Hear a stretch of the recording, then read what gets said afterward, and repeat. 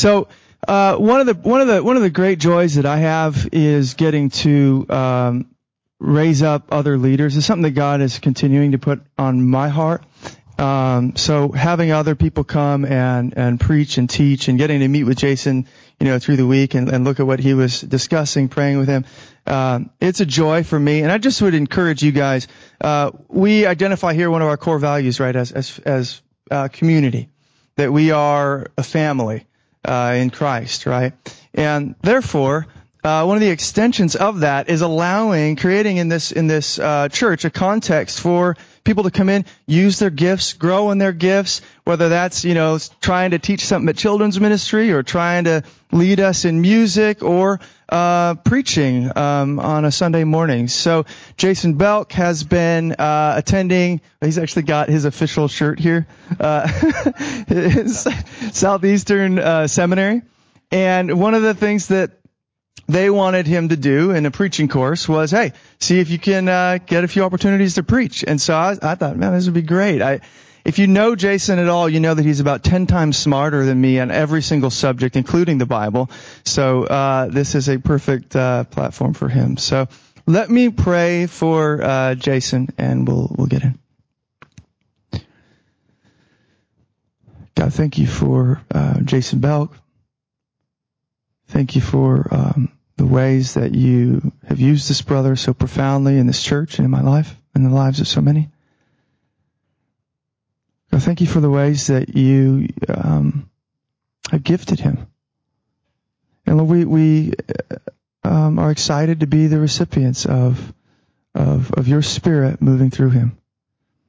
Jesus, we know, it's made very plain that we're just earthen vessels, that we carry about the treasure of your gospel, your Spirit, in jars of clay. And so today we pray that earthen vessel would spill over. We pray, God, that Jason Belk would just be an instrument in your hands, that you would speak through him to us, to your glory, and for our good. In Jesus' name, amen. Good morning, everybody. Okay, I'm going to start today by reading Daniel chapter 9, verses 1 through 11, and then verses 14 through 19. If anybody needs a Bible, we have these two gentlemen who will either throw it to you or hand it to you.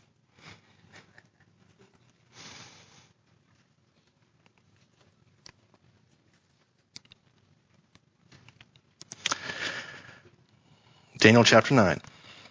In the first year of Darius, the son of Ahasuerus, by descendant of Mede, who was made king over the realm of the Chaldeans, in the first year of his reign, I, Daniel, perceived in the books the number of years that, according to the word of the Lord Jeremiah the prophet, must pass before the end of the desolations of Jerusalem, namely 70 years. Then I turned my face to the Lord God, seeking him by prayer and pleas of mercy with fasting and sackcloth and ashes.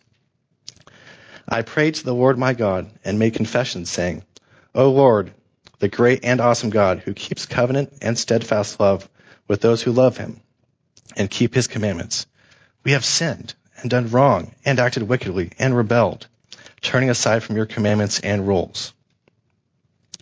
We have not listened to your servants the prophets, who spoke in your name to our kings, our princes, and our fathers, and to all the people of the land. To you, O Lord, belongs righteousness, but to us open shame, as at this day, to the men of Judah, to the inhabitants of Jerusalem, and to all Israel, those who are near and those who are far away, in all the lands to which you have driven them, because of the treachery that they have committed against you. To us, O Lord, belongs open shame, to our kings, to our princes, and to our fathers, because we have sinned against you. To the Lord our God belong mercy and forgiveness, for we have rebelled against him, and have not obeyed the voice of the Lord our God by walking in his laws, which he set before us by his servants the prophets. All Israel has transgressed your law and turned aside, refusing to obey your voice, and the curse and oath that are written in the law of Moses, the servant of God, have been poured out upon us because we have sinned against him. Verse 14. Therefore the Lord has kept ready the calamity and has brought it upon us. For the Lord our God is righteous in all the works that he does, and we have not obeyed his voice. And now, O Lord our God, who brought your people out of the land of Egypt with a mighty hand, and have made a name for yourself, as at this day we have sinned, we have done wickedly. O Lord, according to all your righteous acts, let your anger and your wrath turn away from your city Jerusalem, your holy hill, because for our sins and for the iniquities of our fathers, Jerusalem and your people have become a byword among all those who are around us. Now therefore, O our God, listen to the prayer of your servant and to his pleas for mercy. And for your own sake, O Lord, make your face to shine upon your sanctuary, which is desolate. O my God, incline your ear and hear. Open your eyes and see our desolations, and the city that is called by your name. For we do not present our pleas before you because of our righteousness, but because of your great mercy. O Lord, hear. O Lord, forgive. O Lord, pay attention and act.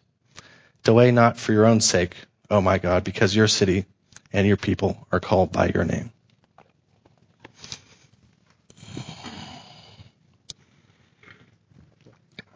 I'm going to open us in prayer now. Heavenly Father, you're good. You've given us all things. We confess that our motives are often impure. We pray that you purify them and show us your Son. Thank you that you've given us your Son, given us all things in him. We pray for your Spirit to be at work in me, in this message, and throughout the rest of this week. In Jesus' name, amen. So most Christians are aware of the Old Testament prophet Daniel. The name of Daniel should bring to mind a lot of vivid and exciting stories of a man who was faithful to God amidst a pagan empire. And who can forget in Daniel chapter 1 that he basically invented the paleo-vegan diet. and there are Christians today who even do the Daniel fast or a Daniel diet. But I don't think they're worried about bacon cheeseburgers being kosher. And who can forget Daniel's interpretations of all the different dreams in Daniel? For me, I find it so encouraging that these prophecies that were in these dreams, they have the interpretation alongside them in the text. And we see hundreds of years ahead of time that Daniel prophesied and saw about Alexander the Great's empire being formed and being split up, and there's so much to study there and be encouraged that God knows the end from the beginning. And who can also forget a Sunday school favorite, Daniel in the Lion's Den. In Daniel 6, we see that there's Daniel trying to be getting rid of through a bizarre execution technique. It kind of reminds me of a James Bond movie where they have indirect and gruesome means to get rid of the hero. But God takes care of him. In Daniel, we see someone who, decade after decade, follows the Lord and is in a position of power in a context hostile to God. The government took away his religious freedom often and punished him for public expressions of faith. He was very effective at his job. In both the Babylonian and the Persian empires, he grew to very high positions of power and effectiveness. And just like him, we can see in our lives that he was a godly man in a strange land, and we too, as Paul talks about in Philippians 3:20, are citizens in a strange land, and we're citizens of the kingdom of God. And in Daniel, we see an example of someone who had no lapse of faith that we can see in the scriptures. We know he was sinful like us, but unlike Moses, who got angry and did not make it into the promised land, or David, who committed adultery and murder and suffered the consequences of that, or even Abraham, who lost his patience and ended up with Ishmael. We see in Daniel someone who was faithful decade after decade, praying and serving God. So we look at verse 1. It says, "In the first year of Darius, the son of Ahasuerus, by descendant of Mede, who was made king over the realm of the Chaldeans." So we see today that Daniel was at the end of his life. He'd been honoring God in his public and his private life for decades. He's almost 80 years old at this point. He's experiencing a major political upheaval. He had been taken from the promised land in Jerusalem and taken all the way to Babylon. And now in Babylon, the Persians are taking over. And this is very unexpected. And it's a historic event that we can look to in history. And this is equivalent today as if Russia had come over and taken over the U.S. and now they're the world superpower. So this is totally unsettling. And how does he respond? He responds to God's word and prayer. He looks into God's word and he prays. So my main point today is that Christians should pray through God's promises with the confidence and expectation that God will act. And God acted in his time, and he'll act in our time as well. And we have Jesus in the new covenant with even more confidence that he will act.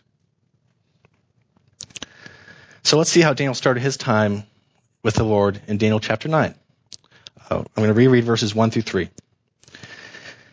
In the first year of Darius, the son of Ahasuerus, by descendant of Mede, who was made king of the realm of the Chaldeans, in the first year of his reign, I, Daniel, perceived in the books the number of years that, according to the word of the Lord to Jeremiah the prophet, must pass before the end of the desolations of Jerusalem, namely 70 years. Then I turned my face to the Lord God, seeking him by prayer and pleas for mercy with fasting, sackcloth, and ashes. So Daniel responded to the political instability and uncertainty of his situation by turning to the Lord in prayer and fasting. I find this also fascinating that he was looking at the prophet Jeremiah, where their lives actually overlapped. They're contemporaries of each other. And so that must have been pretty weird that he was reading scripture that was just hot off the press. And so now looking at verse 2, we see that he perceived in the books the number of years that, according to the word of the Lord to Jeremiah the prophet, must pass before the end of the desolations of Jerusalem, namely 70 years.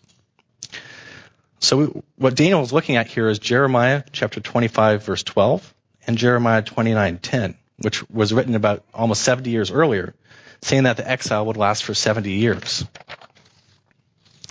And now it's 539 BC, almost 70 years later. And Daniel is perceiving that God promised that the exile would be 70 years. So we have here a golden example of trusting and observing God's promises in light of your current situation. So let's look again at verse 3. He says, Then I turned my face to the Lord God, seeking him by prayer and pleas for mercy with fasting and sackcloth and ashes. So he not only prayed, he fasted, and he gave his full attention to the Lord. And sometimes we need to set aside everything and earnestly seek God. How often do you earnestly pray for something? Is it always for yourself? Daniel here is at the end of his life, and he wants to see the restoration of God's kingdom and his people for future generations. And he's probably not even going to live to see it. That's something to think about as well. For me, I know this is something I need to grow in. The best example I have of this type of prayer is when I was pursuing Erin to be my girlfriend. For those of us who do not know us well, we've been married for 3 years. We were friends for a year in college at Santa Clara University. We dated for a year at Santa Clara, and then we did long distance for 3.5 years before we got engaged. And so for us, the pivotal point in our relationship was that transition for me from being her friend to being her boyfriend. Getting out of the friend zone, so to speak. And for me, I've been praying for months leading up to it. And my prayer had been that we'd be more effective together as a couple than apart for God's kingdom. And some advice that had been given to me from a mentor is that God cares more about who you're going to marry than you do. Because it's for his kingdom that you're getting married. And he cares more about his kingdom than you do, and so he has your best interests in mind. Anyway, coming back to the prayer story. We were on a road trip coming up from Southern California back to the Bay Area. And I'd been praying and fasting for about 36 hours. And during that time, I had a special sweetness with the Lord. I had set aside everything to seek him on this. because I wanted to see that if it was his will. And at the end of that time, in my weakness, I had the confidence knowing that this is what God wanted. And it's not just about me building my own confidence, but knowing what God wanted through that. And after asking her out, she actually said no. And to wait another 6 months before Aaron's heart changed on that. And now I can't really get rid of her. She is always around.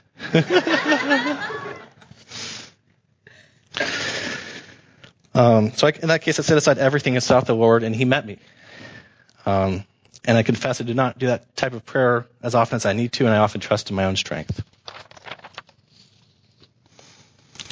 So Mercy Hill Church, I want to encourage you to take the time to have focused prayer for specific things and set aside everything.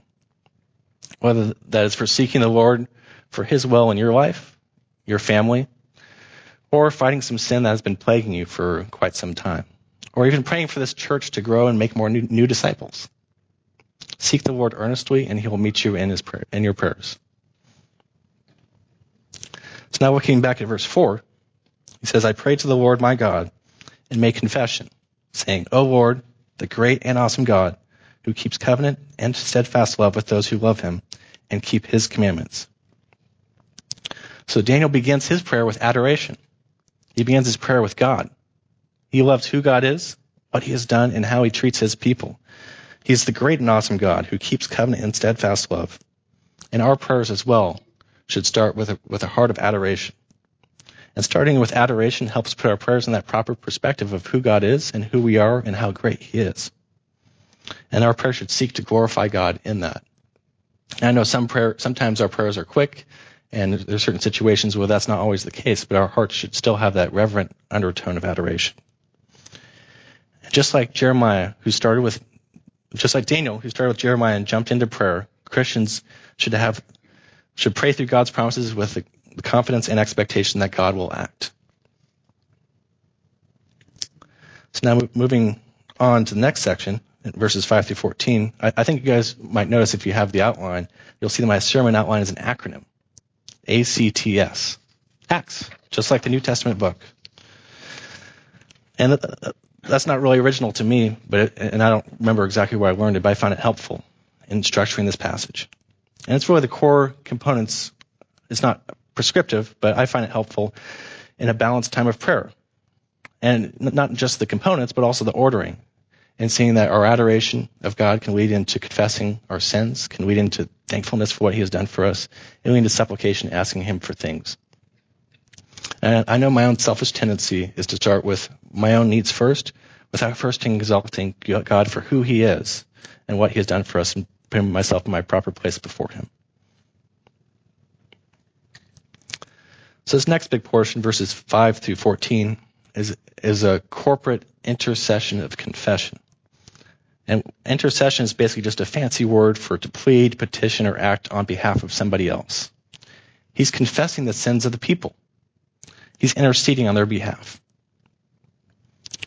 Some other New Testament examples of intercession, one would be Romans 8:26, chapter 8, verses 26 and 27. Where Paul says, talking about the Holy Spirit, saying, likewise, the Spirit helps us in our weakness. For we do not know what to pray for as we ought, but the Spirit himself intercedes for us with groanings too deep for words. And he who searches hearts knows what is the mind of the Spirit, because the Spirit intercedes for the saints according to the will of God. And so we can have the confidence that as we pray, the Spirit is interceding for us, and we don't have to worry about getting all of our phrasing right and whether we have everything in the right order. The Spirit is interceding for us on our behalf. And also the Son, we see in Hebrews chapter 4, verses 14 through 16, also intercedes for us as our great high priest. Since then, saying in Hebrews, since then we have a great high priest who has passed through the heavens, Jesus, the Son of God, let us hold fast our confession. For we do not have a high priest who is unable to sympathize with us in our weakness, but one who in every respect has been tempted as we are, yet without sin. Let us then with confidence draw near to the throne of grace, that we may receive mercy and find grace to help in every time of need. So Jesus, as our high priest, intercedes on our behalf. And he's 100% God, and so he can relate to God perfectly in that. And he's also 100% man, And so he knows exactly what we're going through. So now looking back at Daniel chapter 9, verse 5, he says, "We have sinned and done wrong and acted wickedly and rebelled, turning aside from your commandments and rules." So contrast that in verse 5 to verse 4, where he says, "O Lord, the great and awesome God, who keeps covenant and steadfast love with those who love him and keep his commandments." So you can contrast those two, and you see that God is faithful, and Daniel's confessing that we are unfaithful. And so you can see the parallels between those two sets of confessions and who God is. And also, I believe Daniel here is referencing 1 Kings 8:47, where at the dedication of Solomon's temple, it says, "Yet if they turn their heart in the land to which they have been carried captive," which he's talking about Babylon, where Daniel is right now, "and repeat and plead with you in the land of their captors, saying, 'We have sinned and acted perversely and wickedly,'" which is very similar to what Daniel is confessing here. So I believe the confession here is linking back to Solomon's dedication prayer. We're saying once they're getting carried away, this is the confession. They should pray to reconnect with God. And we can see that Daniel did not hold back any punches. He did not sugarcoat his sin. And I think our prayers, too, need to be sure to not pretend that sin is not that bad and gloss over ways that we dishonor the Lord. And we have more written scripture, and we're under the new covenant. So we have God's Spirit within us, revealing sin and giving us the power and ability to confess it. I find a helpful promise on this is 1 John chapter 1, verses 8 and 9, where he says, if we say we have no sin, we deceive ourselves, and the truth is not in us. If we confess our sins, he is faithful and just to forgive us our sins and to cleanse us from all unrighteousness. So I find the pairing and confession of that passage just so beautiful and really something that we can take to the bank. And on this side of heaven, we'll be forever pursuing holiness, but yet never really attaining perfection. But God promises every time we confess, he'll forgive us and cleanse us from that unrighteousness. So I find people often fall into one of two camps. That they either struggle with the truth that God forgives any sin and is eager to restore the relationship, or they struggle with seeing the severity of their sin and the urgency to repent of it. And I find both of these areas are prideful. Not accepting God's promise to forgive confessed sin is effectively saying that you know better than God what he is willing to forgive. By not acknowledging existing sin, you're saying to God, you know what is right and wrong better than he does. And that the sin is not really that bad. I know I tend to fall in that second camp. I often struggle with confession before the Lord and also other people.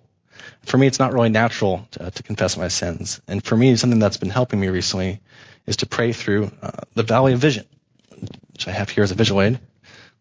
And so, where it's a bunch of prayers that are written out from the Puritans, who are British Christians in the 1600s, who have just these prayers saturated in biblical language, and they have confessions in there as well as other types of prayer, and that helps kind of get my gears rolling into the right mindset to have some structure to it. I think the reason I do not confess my sin more to others is because I have a prayerlessness and that I don't confess to God as often as I need to. So now coming back to Daniel 9, here's a few more highlights of Daniel's confession. So we can see in verse 11, all Israel has transgressed your law and turned aside, refusing to obey your voice. And the curse and oath that are written in the law of Moses, the servant of God, have been poured out upon us, because we have sinned against him.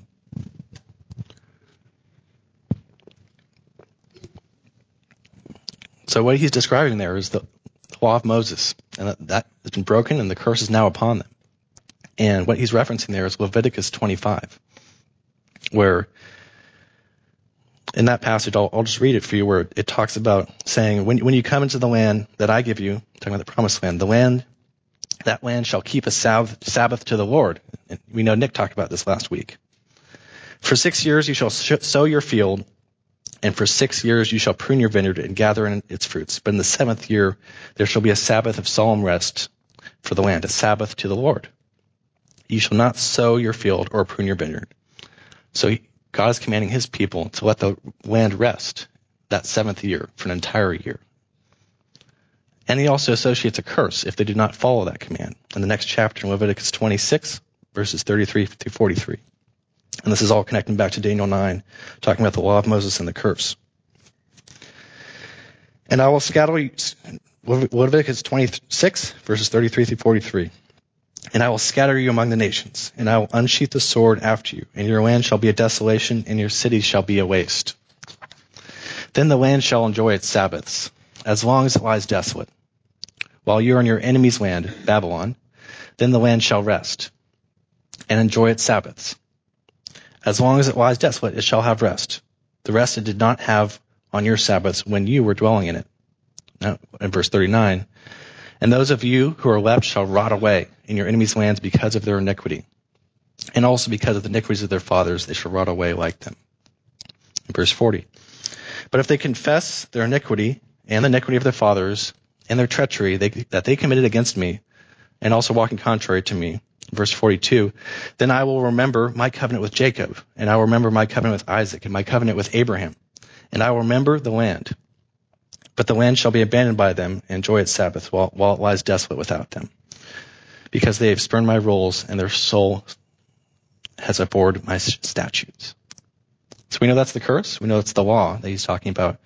And we know that curse was applied because in 2 Chronicles chapter 36, verses 20 and 21, it says, and he took into exile in Babylon those who escaped from the sword, those who didn't die. And they became servants to him and to his sons until the establishment of the kingdom of Persia, which is what we're seeing here in chapter 9, to fulfill the word of the Lord by the mouth of Jeremiah until the land had enjoyed its Sabbaths. All the days that it lay desolate, it kept Sabbath to fulfill 70 years. And so we know that 70 years is to fulfill the number of years that they did not let it rest during the kings of Israel. So God's letting it rest now that they're taken out of the land and they're not working their production on it. And so Daniel earnestly prayed and confessed his sins and his people's sins. And for us, I want us to have the same heart as well that meditates on the richness of God's word and confesses our sins. We see in James chapter 1, verses 23 through 25, he says, for if anyone is a hearer of the word and not a doer, he is like a man who looks intently at his natural face in a mirror. For he looks at himself and goes away, and at once forgets what he was like. But the one who looks into the perfect law, the law of liberty, and perseveres, being no hearer who forgets, but a doer who acts, he will be blessed in his doing. So for that, when we look into the law of liberty, we have the Spirit convict us of our sin, and we confess, and we obey in faith. That's what I'm talking about, looking at the richness of God's word. And so our disobedience should inspire confession, like it did for Daniel. And I'll say it again, Christians should pray through God's promises with a confidence and expectation that God will act. Now moving on to Thanksgiving in verse 15.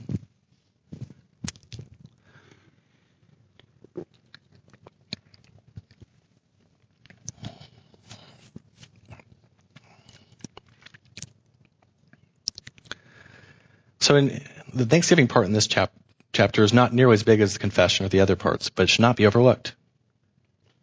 We have two very rich examples of prayers of thanksgiving from Paul in Colossians 1 and Philippians 1. I'm going to start with sharing with you Colossians 1, 12 through 14. Give thanks to the Father who has qualified you to share in the inheritance of the saints of light. He has delivered us from the domain of darkness and transferred us to the kingdom of his beloved Son, in whom we have redemption, the forgiveness of sins.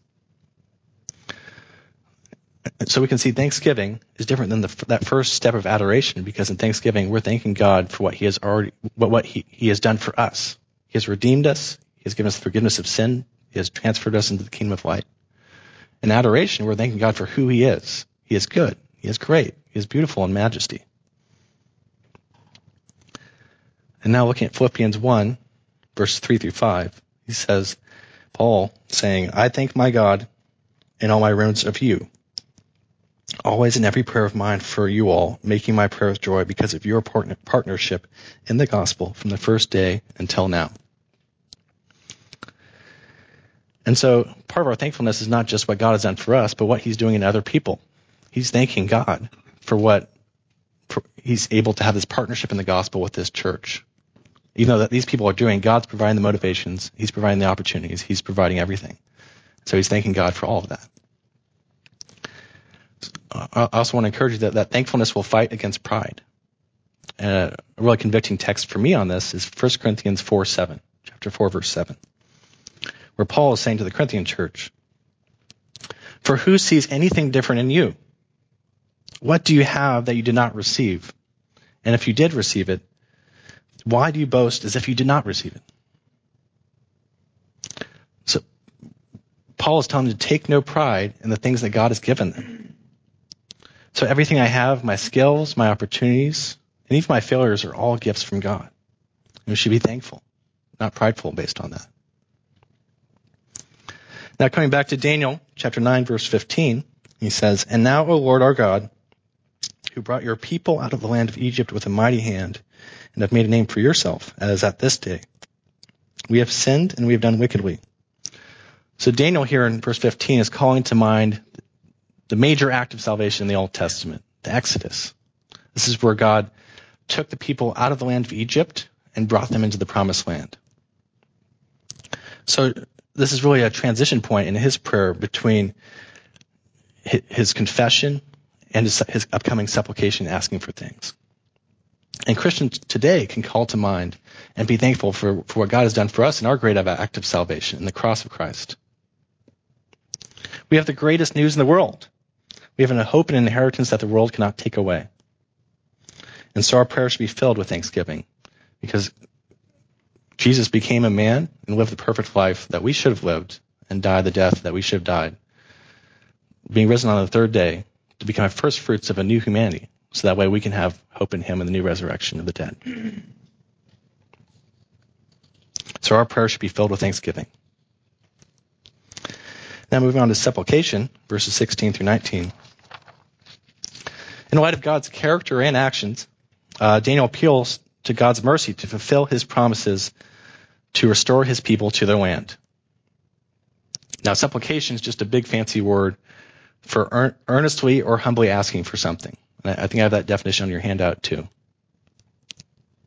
So now looking at verse 16, he's earnestly and humbly asking for something. He's saying, "O Lord, according to all your righteous acts, let your anger and your wrath turn away from your city Jerusalem, your holy hill, because for our sins and for the iniquities of our fathers, Jerusalem and your people have become a byword among all who are around us." Verse 18. For we do not present our pleas before you because of our righteousness, but because of your great mercy. O Lord, hear. O Lord, forgive. O Lord, pay attention and act. Delay not for your own sake, O my God, because your city and your people are called by your name. So we see in verse 18 and 19 that he's calling on God to fulfill his promises, not because of any merit or work that they had done, but because of God's righteous character, that he's going to keep his promises and keep his word. And Daniel waited till the very end to ask God for anything. And after many verses of confession, and we can do well to learn from that. I know my own heart is to first ask God for things I want, rather than having a prayer that's centered on God and who he is and what he has done. So think back about how Jesus taught the disciples to pray in Matthew 6, verses 9 through 13. And it was incredibly God-centered as well, starting with, Our Father in heaven, hallowed be your name. Your kingdom come, your will be done, on earth as it is in heaven. Give us this day our daily bread, and forgive us our debts, as we also have forgiven our debtors. And lead us not into temptation, but deliver us from evil. And so he starts with adoration of, Our Father in heaven, hallowed be your name. And he includes confession of, forgive us our debts. And then he has his supplication, asking God, give us this day our daily bread. And he's also praying that it would be in line with God's will and God's kingdom. Your kingdom come, your will be done. And we also know, we can see we can learn from Daniel that the things he asked for were in line with God's will and God's word as well. And he loved God's promises, and he was basing his prayer off that.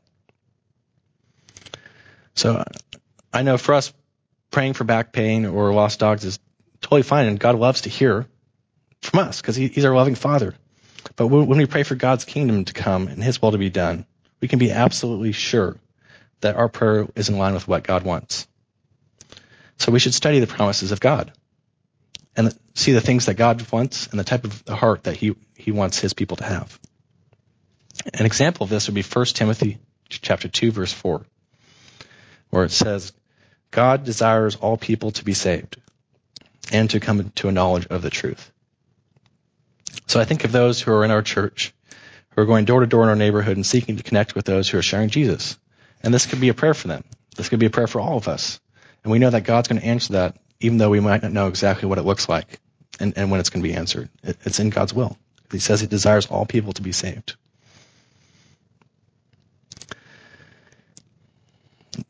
Now coming back to the end of chapter 9, I hate to leave you all with a cliffhanger ending because he has a super long prayer, and God actually answers it, if we see in the last half of chapter 9, which I'm not going to go into in detail.